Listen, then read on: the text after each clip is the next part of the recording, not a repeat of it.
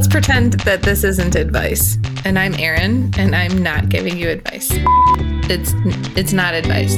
I can't help myself give advice. I don't mean to. I don't want to. I want you to be able to live your life, but I know how to do it. I'm a huge know-it-all, and this is where I practice not giving advice to people, except I totally give advice to them. I'm a lawyer turned professional certified coach, and I just happen to give the best advice. But this is a podcast, not a coaching session, so I obviously don't do that here, except I do. This is not advice with Erin Conlon, your know-it-all lawyer coach friend. This is not advice.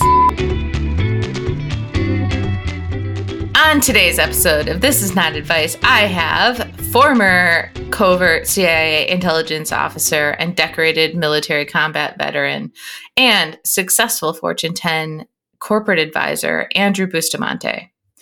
Andrew founded EverydaySpy.com.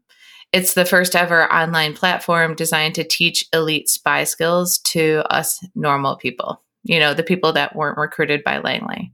It was a really cool conversation, and I learned a ton. I learned what it's like to be recruited by the CIA and how the first thing the CIA teaches you, which is basically perspective, which you'll learn about in this episode. We talk about his partnership with his wife and how that works, who also runs the business with him. We talk about a little bit of the difference between masculine and feminine energy and how that shows up. I cannot tell you how much I took away from this. It was a really impactful conversation for me. And what I love about how we talked was just Andrew's ability to really make what seems inaccessible, accessible. These ideas that are for other people, he actually brings it to everyone. And I just want to offer to anyone listening that there's always a choice to access skills at any given point in time. And the skills that he's offering, the skills that I offer, whatever, you don't have to embody these all of the time. But having access to more skills or having access to more tools or being willing to choose in the moment is how we actually get ourselves unstuck. The difference between being stuck and being unstuck is choosing outside of the moment.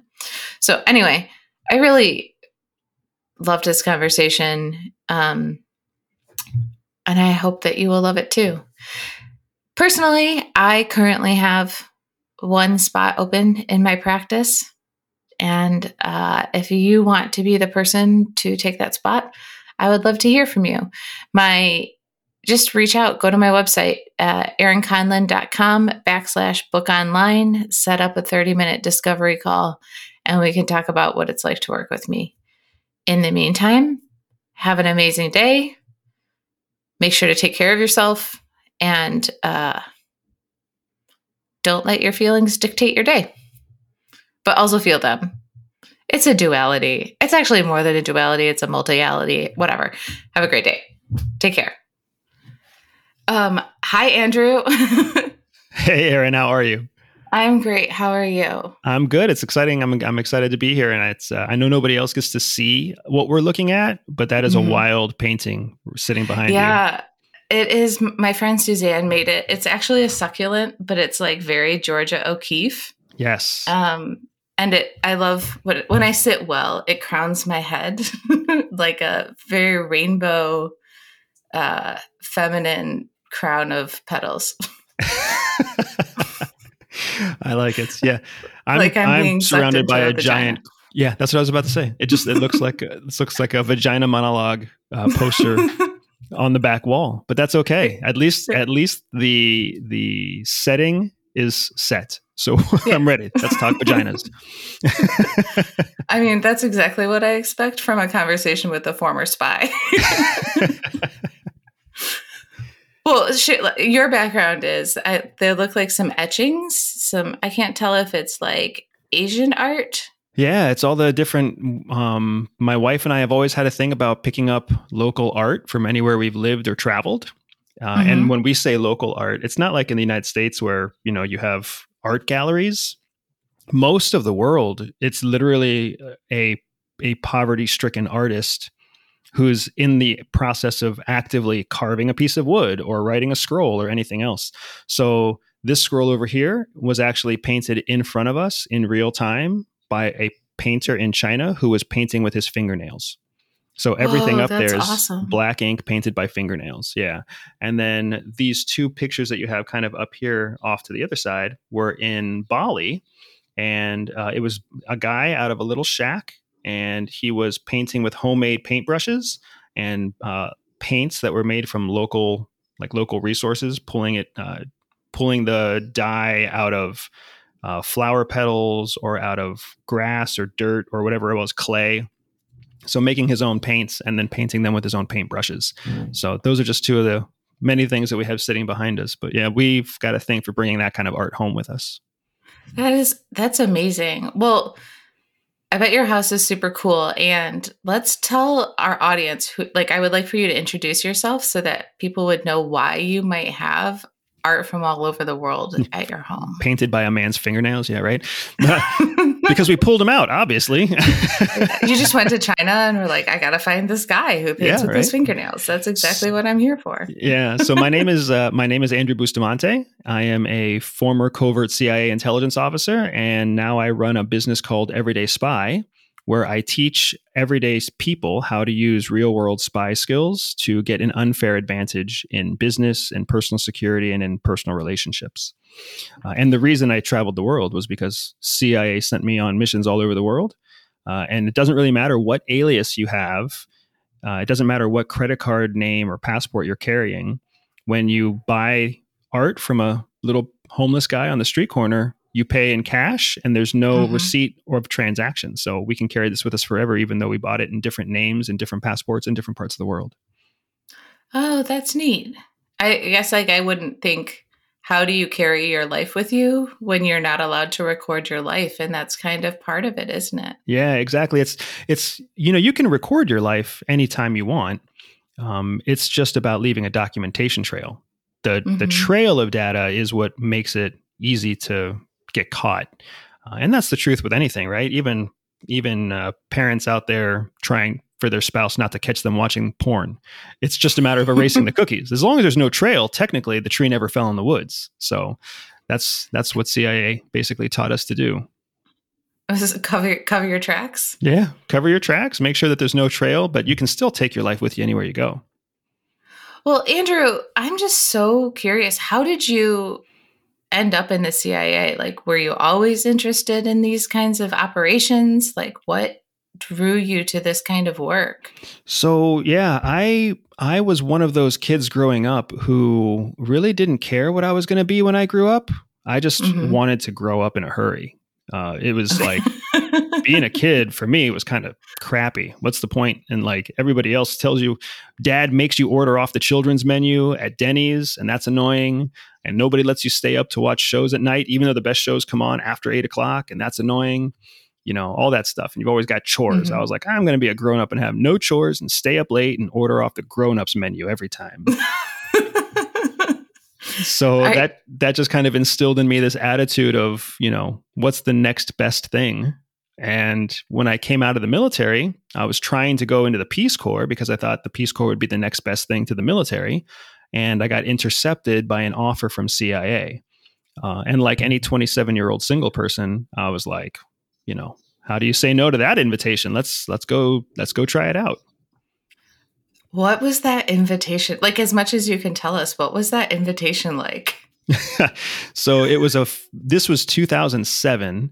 So It was a phone call. I got a phone call from a number that was unlisted on my flip phone because I had a flip phone in 2007. I remember those. Oh, they were so cute. So all it said on it was the area code 703, and it said Virginia. I didn't realize what 703 was, but 703 is Langley, Virginia, like Northern Virginia and all the areas surrounding Langley.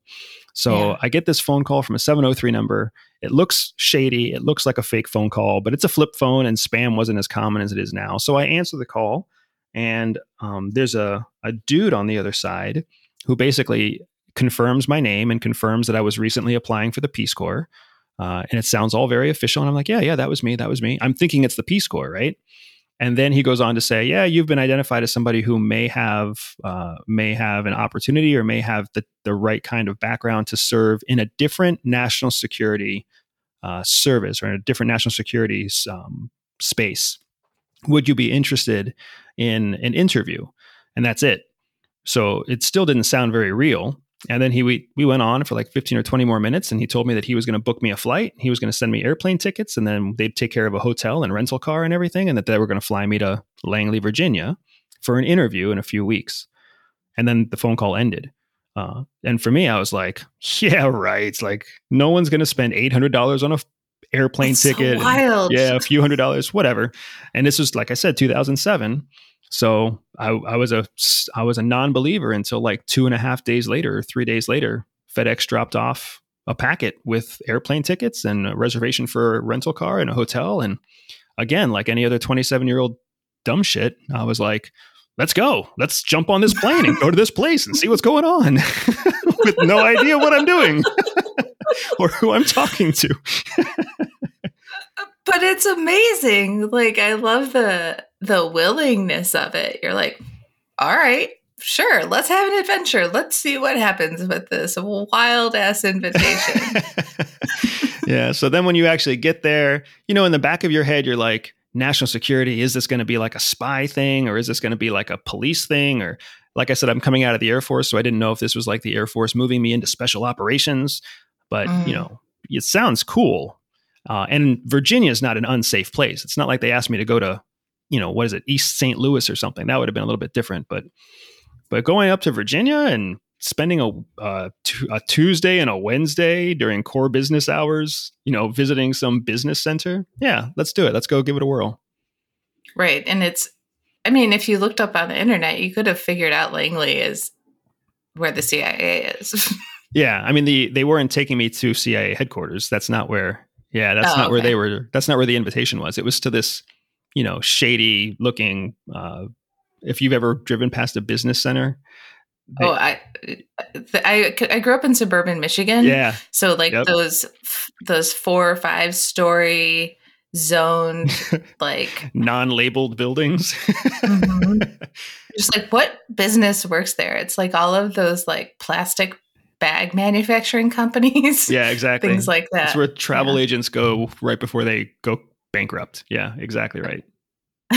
Oh, poor travel agents. So at least when they go bankrupt, then their office space gets used as a covert training facility, a covert interview facility. So you got that going for you. So you said yes, obviously. How long did you spend with the CIA?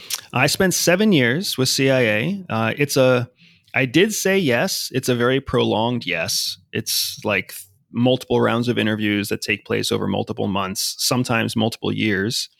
But by the end, I said yes. I got brought into what was called the National Clandestine Service, the NCS, which is the section, the small segment of CIA that's all undercover officers traveling around the world.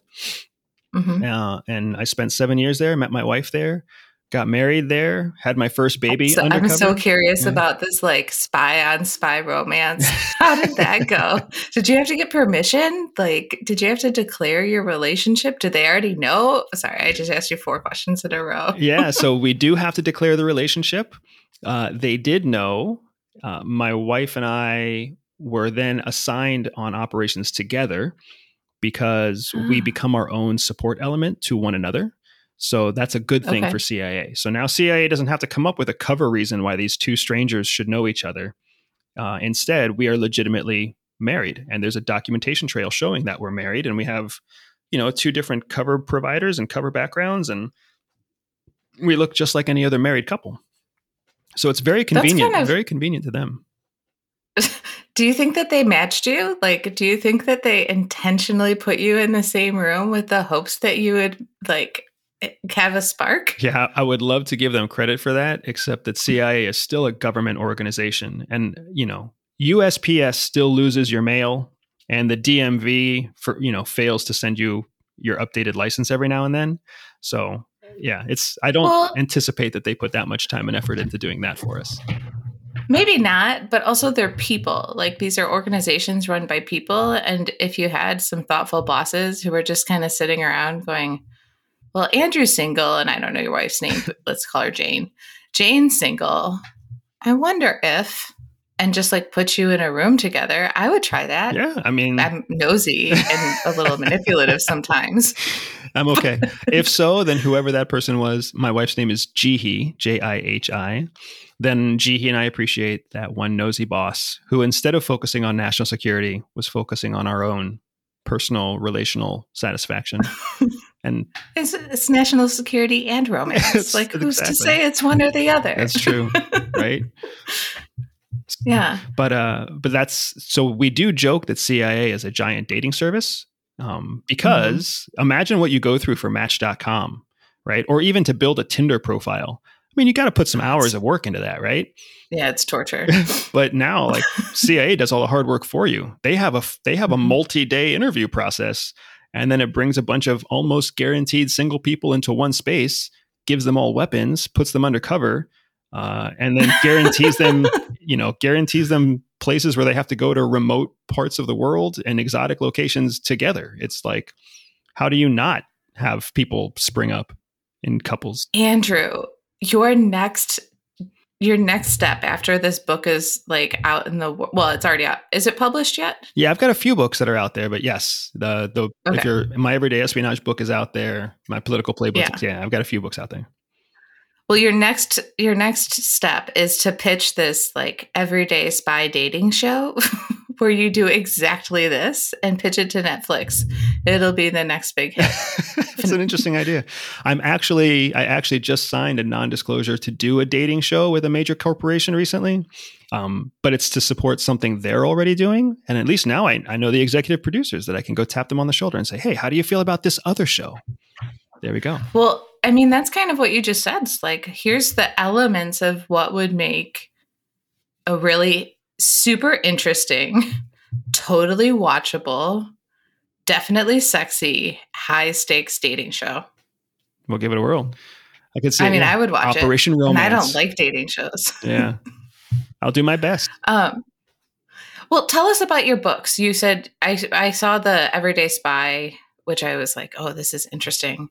But you said you have another one that I didn't know about. So yeah, I have. So I've written 2 books now, and I'm working on a third. And I've actually got the third one is all about spies and sex. So it is kind of like in that same realm of what we're talking about with Georgia O'Keeffe and everything else. But then I've got a mainstream book. My wife and I have been. It's a much slower process to publish when you're a former CIA officer, because CIA has to read everything. They have to approve everything. Right. They have to edit everything. So it's like an extra cook in the kitchen. But my first book is called Everyday Espionage: Winning the Workplace. And it's all about how to use spy skills, real spy skills, to get ahead in the workplace, whether you're an employee trying to climb up, or whether you're a boss trying to manage the people beneath you, or whether you're just an expert trying to connect with other experts to build out your portfolio of success. But all of my books, no matter what their titles are, they all have to do with one very simple common element, right? Real tactical spy skills that result in immediate results. That's kind of the unique selling proposition, the magic sauce to what Everyday Spy is. It's all real spy skills designed to give immediate results. That's what CIA teaches us. They don't teach us stuff that's going to help us 2 years from now. They don't work on our, it's all like make-believe when you think that CIA works on improving your self-confidence and making you a more, courageous person. They find people who are those things, and then they give us the skills to do, very simple things that turn into giant immediate impact. And that's what's been life-changing for me and life-changing for our business. If you when you use these skills, does it ever feel like you are exerting power or being unethical because you know something that other people don't know? It doesn't ever feel bad. Like, it never feels unethical to me because one of the things that CIA looks for in people that it hires is something known as ethical flexibility or moral flexibility. And a lot of people have it. They're just not willing to admit it. Right. So ethical flexibility means that ethics are not set in stone. And there's plenty of people out there who would cringe at that idea, especially people who work in corporations where, like, you know, they have to support ethics. But like, you may never kick a dog. Maybe it's unethical to kick a dog. But as soon as that dog starts growling at your 4-year-old child and then starts running at your 4-year-old child with a full snarl, guess what you're going to do? You're going to get in the way of that dog. And then you're going to kick that dog. Right. So the difference between that person and me is that their flexibility is less flexible. It's more rigid. They're not going to kick the dog until the dog poses an immediate salient risk to their child.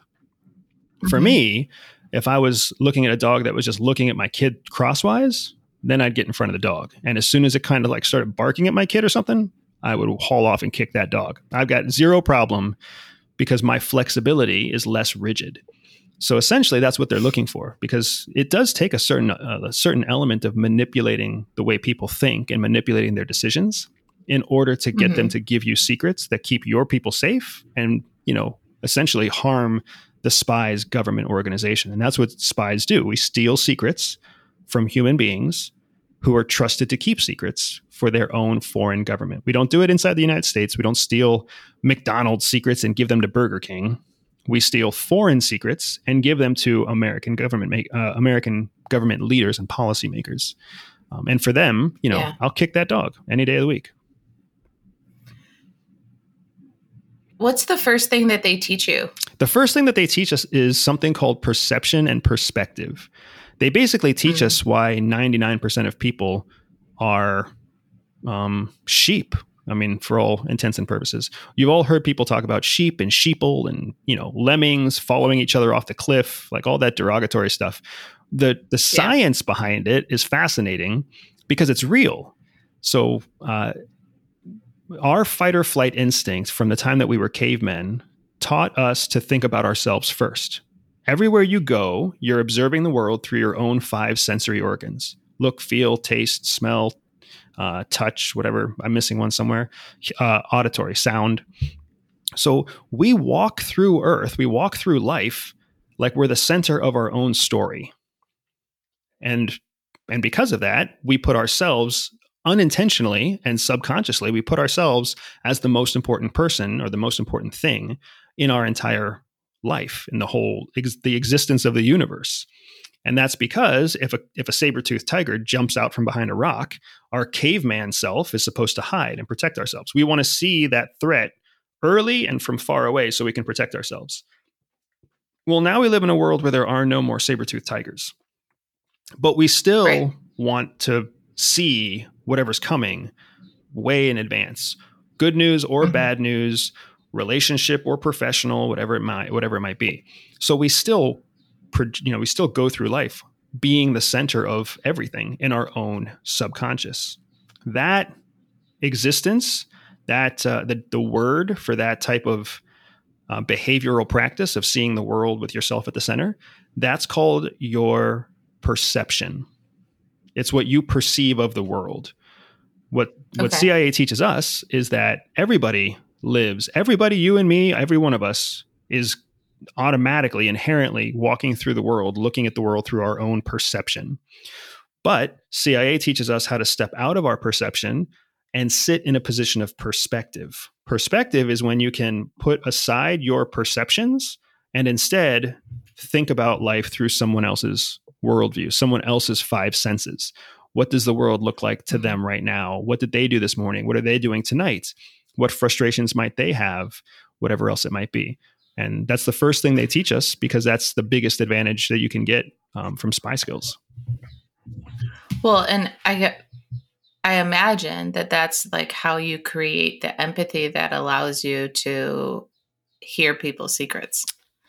Like that is the thing that when you can go up to like somebody in China and you're like, oh yeah, I totally hear that, you don't feel like you have agency or whatever it is that they're experiencing that day, or they want to get their child to go to this one school and they can't get their kid to go to this one school because of whatever X, Y, and Z.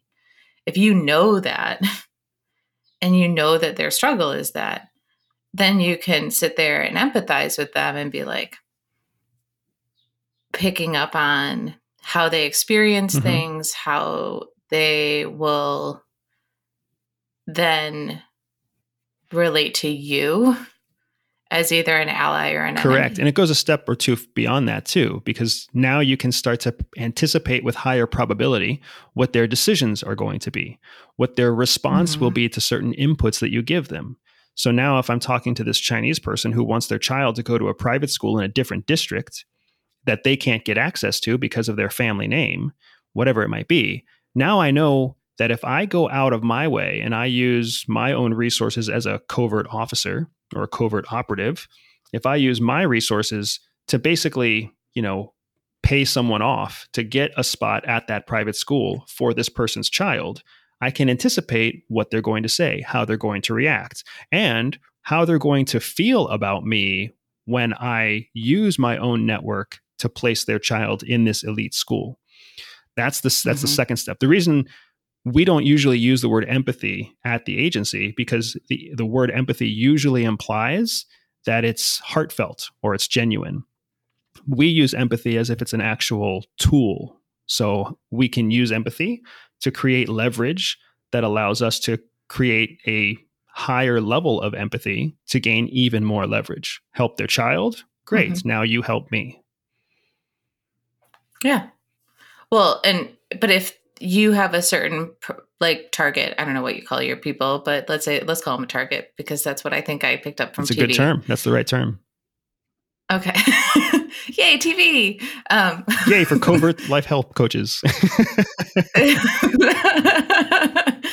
Let's say you have a target who wants this thing, that wants this school, but if you have to know that they would want that help from you, because if you got them that help and they didn't trust you, then that would automatically backfire. Correct. That's kind of what you're pointing to. And how can I help them in a way that actually helps them, that gets them to be endeared to me or feel beholden or whatever the reaction is that you're looking for. Correct. Yeah. It's about playing, we call it the 51% game.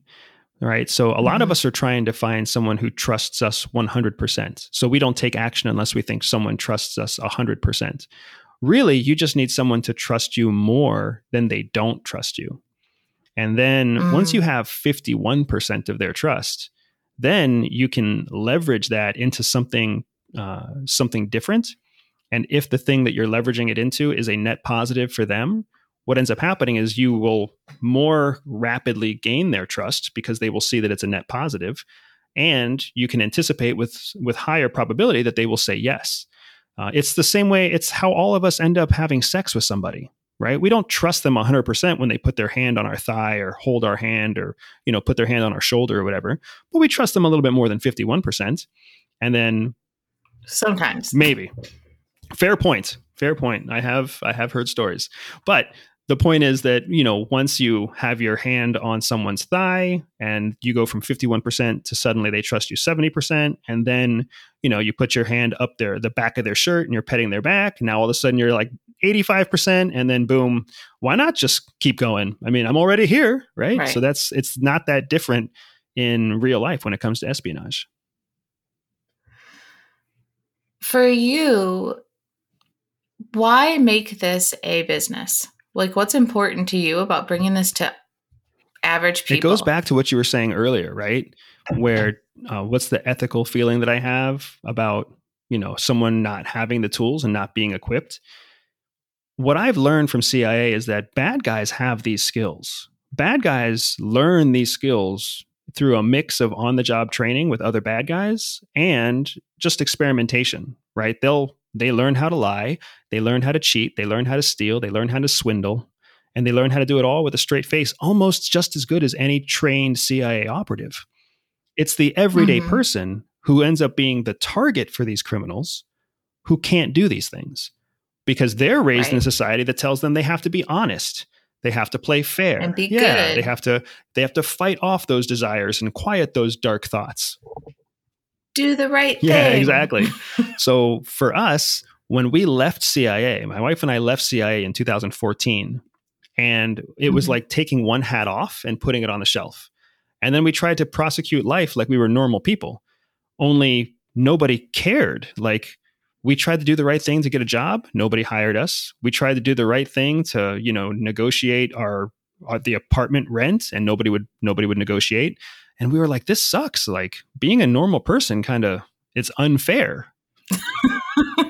So then we put the hat back on and we were like, well, shit. And you're like, wait a second. I'm just going to pretend I'm still a spy and pretend I'm undercover, only now it's my real life. And now let's see what happens. And then we basically lied our way into jobs in the corporate sector that we had no business being in, because we knew how to talk our way and we knew how to network and we knew how to convince people of things that weren't true. So then, within a week, we both had high paying jobs that were 100% remote, that belonged to a company that we had no skills that qualified us for the job. And except for being a really good liar. Exactly. So then we just had to, and then we used the skills again in the job, because CIA teaches us how to learn new things rapidly. So we just started learning about our job as quickly as we could, prioritizing the things that made the biggest positive impact on our bosses. And then before we knew it, we were promoted and promoted again and promoted again. And, I started at $80,000 a year with this remote work from home job that I negotiated with the hiring manager to get back before work from home was a thing. And then when I left 4 years later, I was making $130,000 because I had been promoted every year, basically by just negotiating and lying. And that was when it kind of dawned on me. I was like, if I can take everybody in the world, if I can take every $80,000 a year employee and turn them into a $130,000 a year employee, I'd have a business. I'd have a really healthy business. And that's how we started. I mean, that's a 50%. It's over a 50% increase in your salary. Correct. It's 50, almost 60%, I think. I'm trying to do the math really quickly in my head. I'm not that good at math. And that's in 4 years, right? Which is like 1/6 of your entire career. So if I can teach someone how to do that in 4 years, think where I can get them in 8 years or 12 years. What does that do for their retirement? How does that transform their existence with young kids or with middle-aged kids or when they have to pay for college? So that was the place where we realized we had something we could teach others. And CIA doesn't mind us teaching those skills because we're not teaching people secrets about spies. We're teaching people spy skills they can use in everyday life. So it's a perfect combination of staying on CIA's good side, but also providing something of value to the business world. So did you bring your business plan to the CIA and say, this is what I want to do? What are you cool with? Sort of. So when you talk to CIA, it's a one-way conversation. So they don't have dialogue. You send them an idea and they either say nothing or they say no. So everything we've done so far when it comes to ideas, you send it to them and they either say nothing or they say no. And they just never said no. It's a little bit different when you're writing a book because now they have to come back and tell you what you can and can't say from your book. But when it comes to ideas, so we were like, hey, we're going to start a business. They never said anything. We're going to start a podcast. They never said anything. We're going to start a blog and a YouTube channel, and we're going to make a Reddit community. We're all over the place, and they just never say no. And then what ends up happening, once every now and then, we've had former CIA officials who retire from CIA who then comment on our Twitter feed or comment on our podcast and tell us that they love the work we're doing. So that's kind of how we know it's a net positive for CIA. Everything we teach people just equips future operatives to be that much more talented when they go into CIA. But it's also, we're one of the few people that leave and then still say good things about CIA. There's a lot of people who get out and only say bad things. Well, I can imagine why. Like, I bet some of that ethical flexibility can wear on you after a while if you're forced to be too flexible too much. It's kind of like bamboo. Yep. It starts to splinter and you lose your sense of self. Did you have any of that experience? So that started happening for us. You're exactly right. That's a great example too, talking about how it happens in bamboo. So when we were looking at whether to leave or to stay after we had our first child, we were one of those parents who, we were both very successful in our career, and we were rushing every morning to drop our kid off at daycare, and then rushing home every night to pick our kid up at the last possible minute from daycare, so we didn't have to pay the overage fees. And then every morning was a fight to get our kid from bed into the car in time. And then every evening was a fight to get him into the bath and fed on time.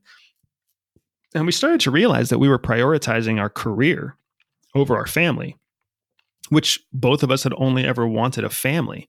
The career was nice, but we had always wanted to be, parents. And that's kind of when it dawned on us that we've lost a bit of ourselves. We've lost focus on what really matters to us, because we've made the mission matter to us more than anything else. And that was the dawning, that was the aha moment that helped us land just a few weeks later on the fact that we had to leave. We had to get out because it wasn't going to get better. And as we were already talking about, when do we want to have more children? There was no solution, and there was no horizon that was going to let us prioritize our family like we wanted to. So we were fortunate enough to catch that flexibility early and realize that we were compromising on our family in order to ruin the lives of foreign spies, when we could focus on our family and leave other people to take on the spy task, and, people who were happy to make that sacrifice that we weren't so happy to make. Do you think that there's a shelf life to being a spy? There's absolutely a shelf life to being a spy. It's not a thinking thing. It's a number. And that number is about 12 years. So after 12 years of being an undercover foreign officer, then an undercover officer who travels in foreign lands. After that, you become what's known as a declared officer in foreign lands, which means everywhere you go, you just tell the local service that you are a CIA officer. So you're still undercover from most people, but when you're in France, you tell the French police, hey, I'm CIA, but I'm not here to bother you. I'm here to hunt for Russians or Chinese or Germans, right? So I'm not going to bother France, just so you know, so don't bother me, but that's what I'm doing here. Whereas somebody who's less than 12 years in their experience, they might go to France and actually not be declared to the French. They might remain undercover even from the local service, which has been a challenge, because we've had lots of intel mistakes where people get caught in the country they're living in, but we've also had lots of successes that don't ever get caught. So that's what makes it worth it. So your shelf life for your average spy is about 12 years, which is not that different from the military. If you're a pilot, you really only fly for about 12 years. And then you spend the rest of your career training or scheduling or, doing administrative paperwork for other pilots. It's a very common kind of government standard that you got about 12 to 15 years in your career before you become an administrator. What do you think why that specific amount of time? Because it's the government. And in the government, you can't hire a middle manager into the government. It's not like McDonald's. If you look at McDonald's public relations team, if they need a new middle manager, they can just go to the open market and they can find someone. They can find someone who used to work for Walgreens or someone who used to work for Taco Bell, and they can bring them in as a middle level manager. In the government, you can't do that. You can't hire somebody into a government organization and just assume that their commercial experience is going to apply in the government. So they have to home grow every middle manager. And the only way they do that is basically by creating a structured hierarchy where after you've served 10, 12, 14 years, you have to become a manager. It's kind of, anybody who's ever been in government knows, it's like, or in the military, it's like this death toll that nobody wants to hear, where they tell them, okay, you're coming off the line, you're coming out of the field, and now you're going to be a manager for the next 8, 12, or 15 years. Well, it just sounds like not necessarily the most effective way to use all of your talent or retain all of your talent. It seems like for you, that would be a disaster to be forced to go into administrative work. Yeah, which is why I didn't stay. You just don't seem... Right. And you're exactly right. So retention is a major issue. CIA has been struggling with retention. the last 3 years in ways that it has never struggled with retention before. And a big part of that is because of what you saw happen in Afghanistan and what you saw happen overseas, right? We leave these foreign conflict zones, Afghanistan, Iraq, Syria, Yemen. And as we leave, the officers who were dedicated to those targets, the officers who were specialists in those areas, what are they going to do? They're not going to just sit around and wait until they become pencil pushers. So they often leave and then they go and join the private sector. That's attrition. That's turnover that CIA isn't used to seeing. And the same thing is true in the military. The joke of the military is that people who have talent leave the military because they know that their talent is going to be worth more money on the outside. And then the people who end up with staying in the military, the majority of them are actually the people who are the least qualified and the least talented.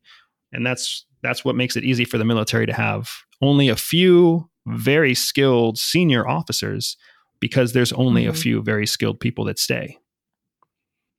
Well, that's also true in the private sector too. Like as a former lawyer, I have a lot of friends who are, I'm still a lawyer. I have my degrees and whatever, but I have a lot of friends who are still in private practice and they're experiencing that same kind of attrition. I think there's also a generational component to this too, which is our generation watched our parents' generation stay and deal with, for lack of a better term, administrative bullshit and suck it up. And we are more or less like, nah, bro. I'll go find a different way. It's true. And I think the even younger generation, like Gen Z, is like, what? You want me to what? So I just think our relationship with work is changing as well, like how we relate to the places where we commit our time. Yeah, no, I completely agree with you. And I would also add to that what's interesting is that everybody in a generation kind of shares that generational attitude, but not everybody shares the same capacity or the same capabilities. So while 10 people in Gen I might say F you to their boss and quit their job, only 2 out of the 10 really actually have the capacity to make something amazing happen for themselves. The other 8 have the capacity to say F you to their boss, but they don't actually have the work ethic or the vision or the self-discipline to make something amazing for themselves. So they'll just go somewhere else. Exactly right. Right. So it's really interesting to me because I love the fact that I am in a position now where I get to work with those 2 out of 10 who have the capacity to do amazing things. And because when I was in the government, I had to deal with the other 8 every day. And that was not a fulfilling or rewarding position sometimes. I think a lot of my work is not training the other 8, but it's working with the 2 to work with the other 8. It really is like, I work with a lot of executives and leaders, and it's like, how do you be a person who has high standards for yourself, has high standards for your output, and work with people who aren't. Yeah. So one of the things that's always been very helpful to me is I'm a numbers person. I understand probabilities. I value them. I understand percentages and ratios. So I work with a lot of ultra high net worth or ultra rich clients. Sometimes they're executives. More often than not, what they are is founders of businesses or investors themselves who invest in multiple businesses. And I had one client that I was working with who gave this example, which was just was crystal clear to me. He said that when you're a founder or a CEO, you are 100% capable of doing any job in the business. And that's fine, except that you can't give every job 100% of your time and attention. So you have to hire somebody. When you hire somebody, you have to understand that there's nobody you can hire who's going to give you 100% like you can give 100%. A very qualified above average employee is only going to do about 70%. But that 70% frees up 100% of your ability to do something else. So then you end up staffing yourself with 70% performers. And then sometimes they do 80 or 90%, and that's great. Other times, they're going to be a 70% performer who only performs at about 30%. But that's also fine because that's 30% less work that you have to do. So 3 people performing at 30% are what it takes to replace you. So as long as you're willing to accept that the people you're hiring are never going to be as good as you or as hardworking or as dedicated as you, then you have the potential to scale your business, because you can't scale it when it's just yourself. You have to hire. So whether you hire 2 or 4, you're still scaling. And I thought that was really helpful to me to understand, because in my weird mathematical brain, I was like, oh yeah, that makes perfect sense. Mm-hmm. It makes sense. For me, I hear it as like a control thing, because I am not mathematical. I am fluid and more feminine. Yeah, your vagina's on walls. I see it. Yeah. Yeah. Well, I did notice, actually, I'll just say this. So I noticed that in your like materials there, it's very masculine. Would you say that the CIA is masculine? Oh, in numbers. So driven? what you see in my materials is my targeting, because I am definitely targeting men more. I target men, and I target women who have masculine colors and masculine settings that resonate with them. And a big part of that is because it takes a lot of effort for me to present this stuff in a soft way. It takes no effort for me to present this stuff in like a hard, concise way. So I'm looking for hard people in my materials. They're targeted and geared towards hard, decisive people, with a goal one day to soften up as I expand, but not yet. We'll talk about that. I'll teach you how to do that. Well, but back to this idea of like the numbers. What I hear is this control piece. Like, how much can you control, and how much control are you willing to let go of? And if you are willing to release control over just a portion of some of what you have to do, then you can have more control over more things that you could do. There's just more possibility. That's more creative. There's more opportunity. Yeah, there's more risk for error, but in my like experience of that feels generative to me, rather than having to like nail down who's going to do what all the time. But I hear the numbers aspect of it too. It's funny. It's not just more risk for error. It's a guarantee of more error. But when you match the error to the opportunity outweighs it, right? When you're doing 100% of the work, you're error free, but you only have one opportunity that you can pursue at any given time. When you have, or even if it's not error free, it's like, all right, I'll fix the error. It's fine. But once you have 2 or 3 people, or 10 or 12 people, now all of a sudden you have 7 opportunities to every 1 error. And then you have, 20 opportunities for every 2 errors, but the opportunities just exponentially outpace the errors. And that's what makes it so valuable. Does your wife run your business with you? It's a partnership? It's a husband and wife job, husband and wife shop, if you will. I do most of the FaceTime because that's what I did in the field. I was the one kind of on the spot, making stuff up on the fly. And my wife runs all the operational back end, all the planning and strategy and tactics. I feel like that's very much a thing that women would do, right? Is be like, all right, here's all the chess pieces. You go here, you do this. She's gifted at that, more gifted than I am. And I know when we put her on the spot, she does excellent. I think she does excellent on film because she's such a genuine person. But of course, it's very draining for her. And, when you have to do multiple interviews, or if you go on site for, a prolonged event, multiple days of direct client contact can be quite draining for someone who's not recharged through that one-on-one experience. In your partnership with your wife, like at home and at work, what's the balance like? It's not good, because it's more like a washing machine. When you wash your clothes, it's like the mess stays inside the washer, but everything's just kind of tumbling around all the time. And what comes out at the end is clean laundry, but it's not always great to be inside the laundry machine as it's tumbling.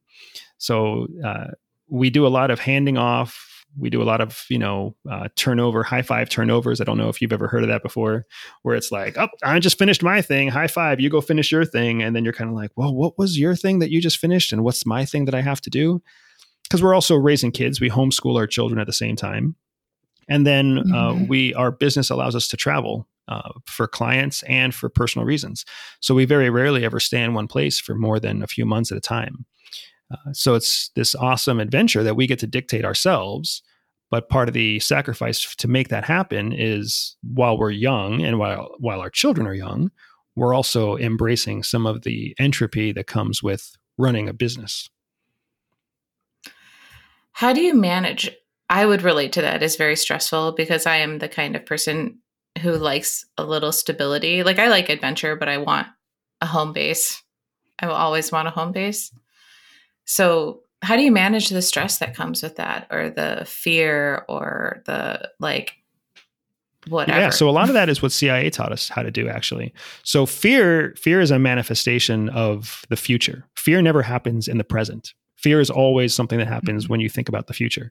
So when you lean into the present, you're essentially fearless. Because, for example, if we talk about that snarling dog, a snarling dog is a frightening thing. Why? Because you're afraid that they're going to bite you in the future. Once that snarling dog actually bites your leg, once it's got a mouthful of your calf in its face, you're not afraid of it anymore. Now you're in problem solving mode and you're like, how do I get this dog off my leg? Fear is gone. It's not part of the equation. Once you get the dog off your leg, fear sets in again, because now you're starting to be afraid of, is it going to get infected, or am I going to bleed to death, or whatever else? So we're fortunate that fear doesn't play much of a role, because we understand that it's a future-oriented feeling. But stress, specifically the stress that's induced in your body physically through a hormone called cortisol, that is a very real thing that you have to deal with. But there's also very real physical things you can do to deal with the cortisol stress hormone. Things like meditation, proper diet, exercise, rest, downtime, recovery time. One of the things that we try and teach everyone we work with is the science behind feelings. Because so many of us are slaves to our feelings. And then so many people go to counselors and they go to therapists to try to, make sense of their feelings, when in reality, every feeling that you have is triggered by a biological effect inside your body. So when you understand the biology behind whatever feeling you have, you essentially gain an unfair advantage over that feeling. So that's a big part of how we operate in our business and how we manage our own stress and anxiety levels. And then it's also what we teach our clients so that they can handle higher stress and higher anxiety levels.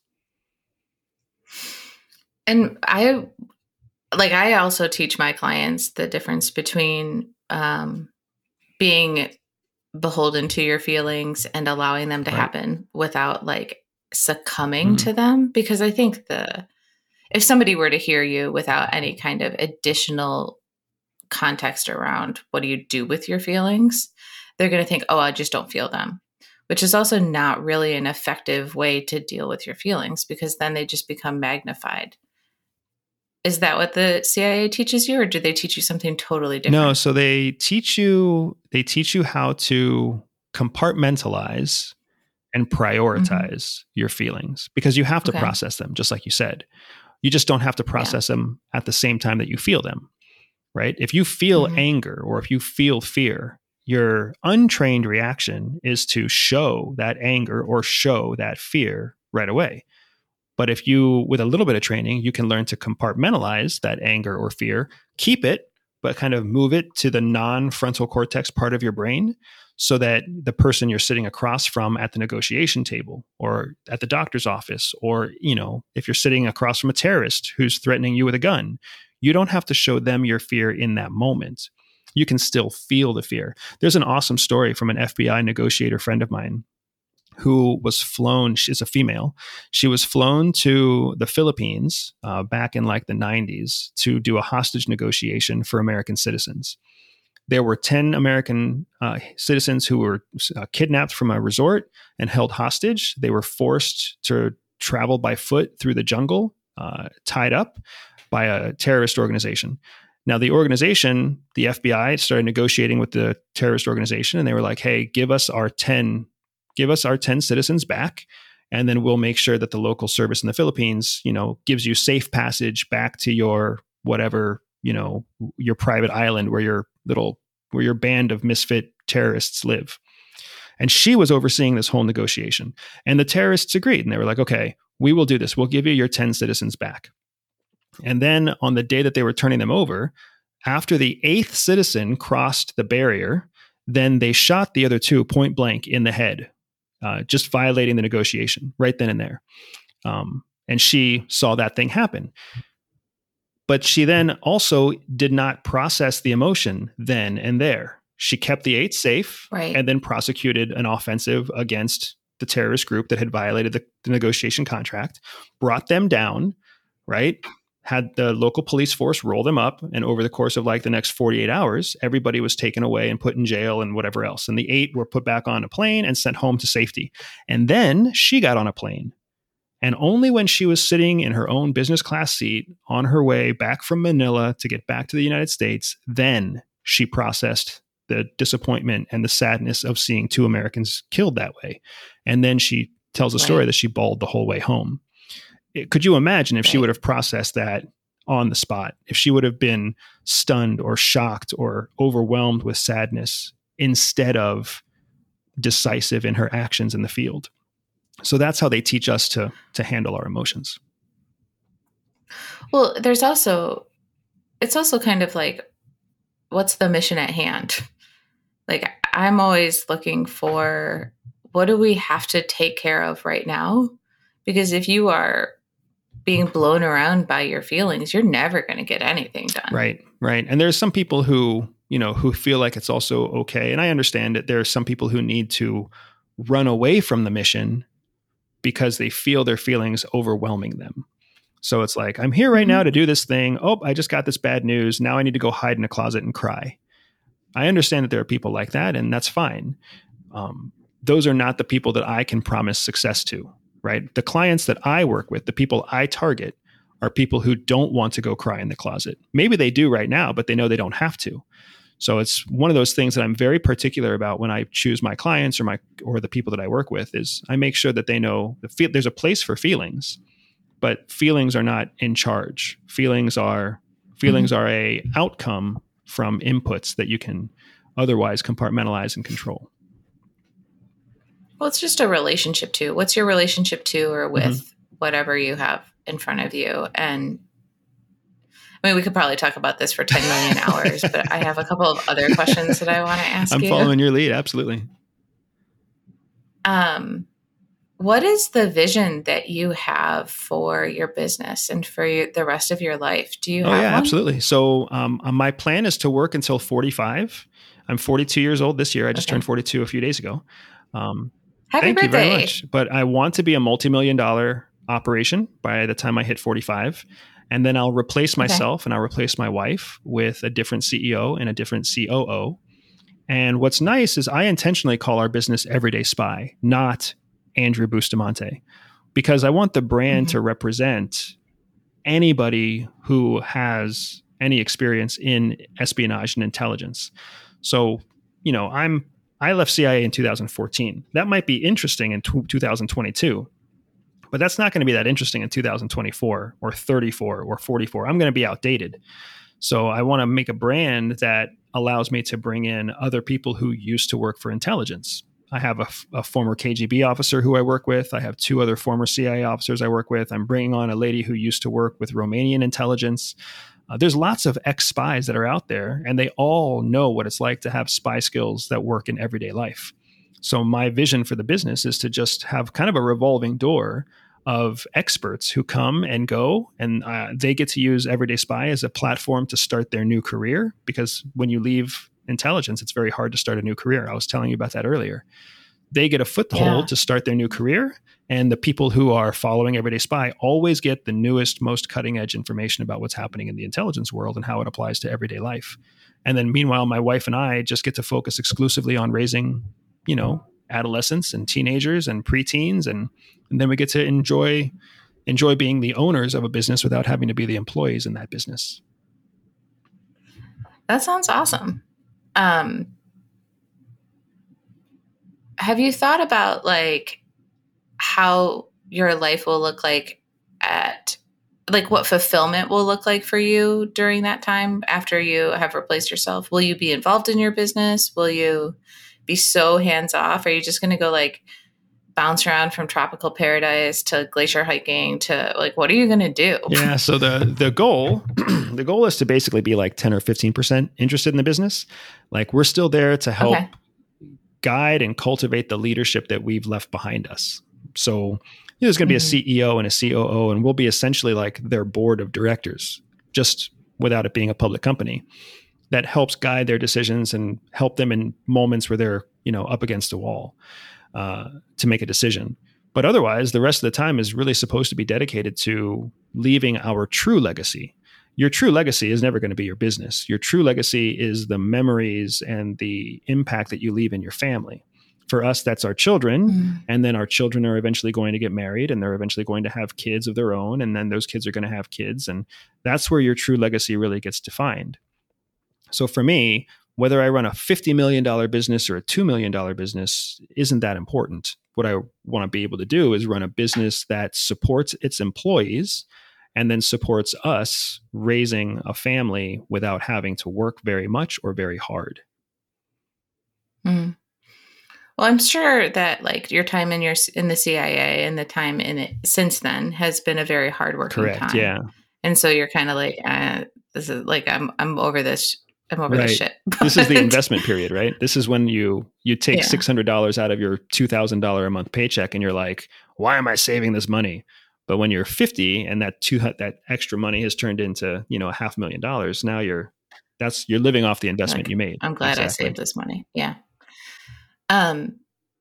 What does success mean to you? You kind of alluded to it just now. I think a legacy is a part of it, but like what else is a big component of success for you? So my definition of success for all people is not having to do what anybody else tells you to do. You don't have to do what anybody tells you to do. You don't have to do what anybody says you should do. You just do whatever you feel like is the best thing for you, the right thing for you. And then my definition of success for me is essentially the exact same thing. I want to have enough money that I don't need to worry about money. And I don't have to worry about whether I invest it or save it or what my return on investment is with my financial manager or whatever else. And I want to be able to travel to whatever country I choose to travel to whenever I choose to travel there. And our strategy for doing that is to get multiple citizenships. So I want to have enough money that I can go buy my citizenship in basically any country, because outside of the United States, basically everything's for sale. So you can just go buy property. 6 months after you buy property in Spain, you're a citizen. 6 months after you buy property in the Bahamas, you're a citizen. And now you can go to all those places that don't accept a U.S. passport. So that's the plan for us, is just any barrier that exists to what we want to do, then my goal is to break that barrier and go do what I want to do. Because you only get one trip around the rock. So what's the point in waiting or compromising or working for somebody else all your life so that you can ask for your 2 weeks off a year and only have them still call you on your 2 weeks off? That's not my world. Yeah. I really appreciate the sense of freedom that you actually just outlined for everybody. Like I can see it and feel it and taste it. It is a tangible vision. That's the goal. And my hope is I started my business in a very public way.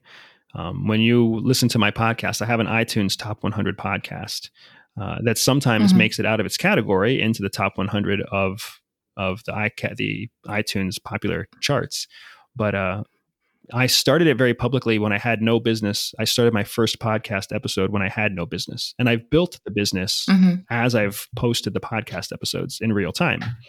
So I'm hoping that very public demonstration, when I achieve my end goal, will kind of stand as a legacy on its own to show people that I wasn't like, if you've ever read The 4-Hour Workweek, it's like the most disappointing book in the world, because some rich dude writes a book about how he got rich and then found he could stay rich by having a 4-hour work week.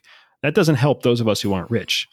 So my hope was that my podcast would kind of be the real-time example of here's how I went from employee to freedom in however many years it took me to get there. Yeah.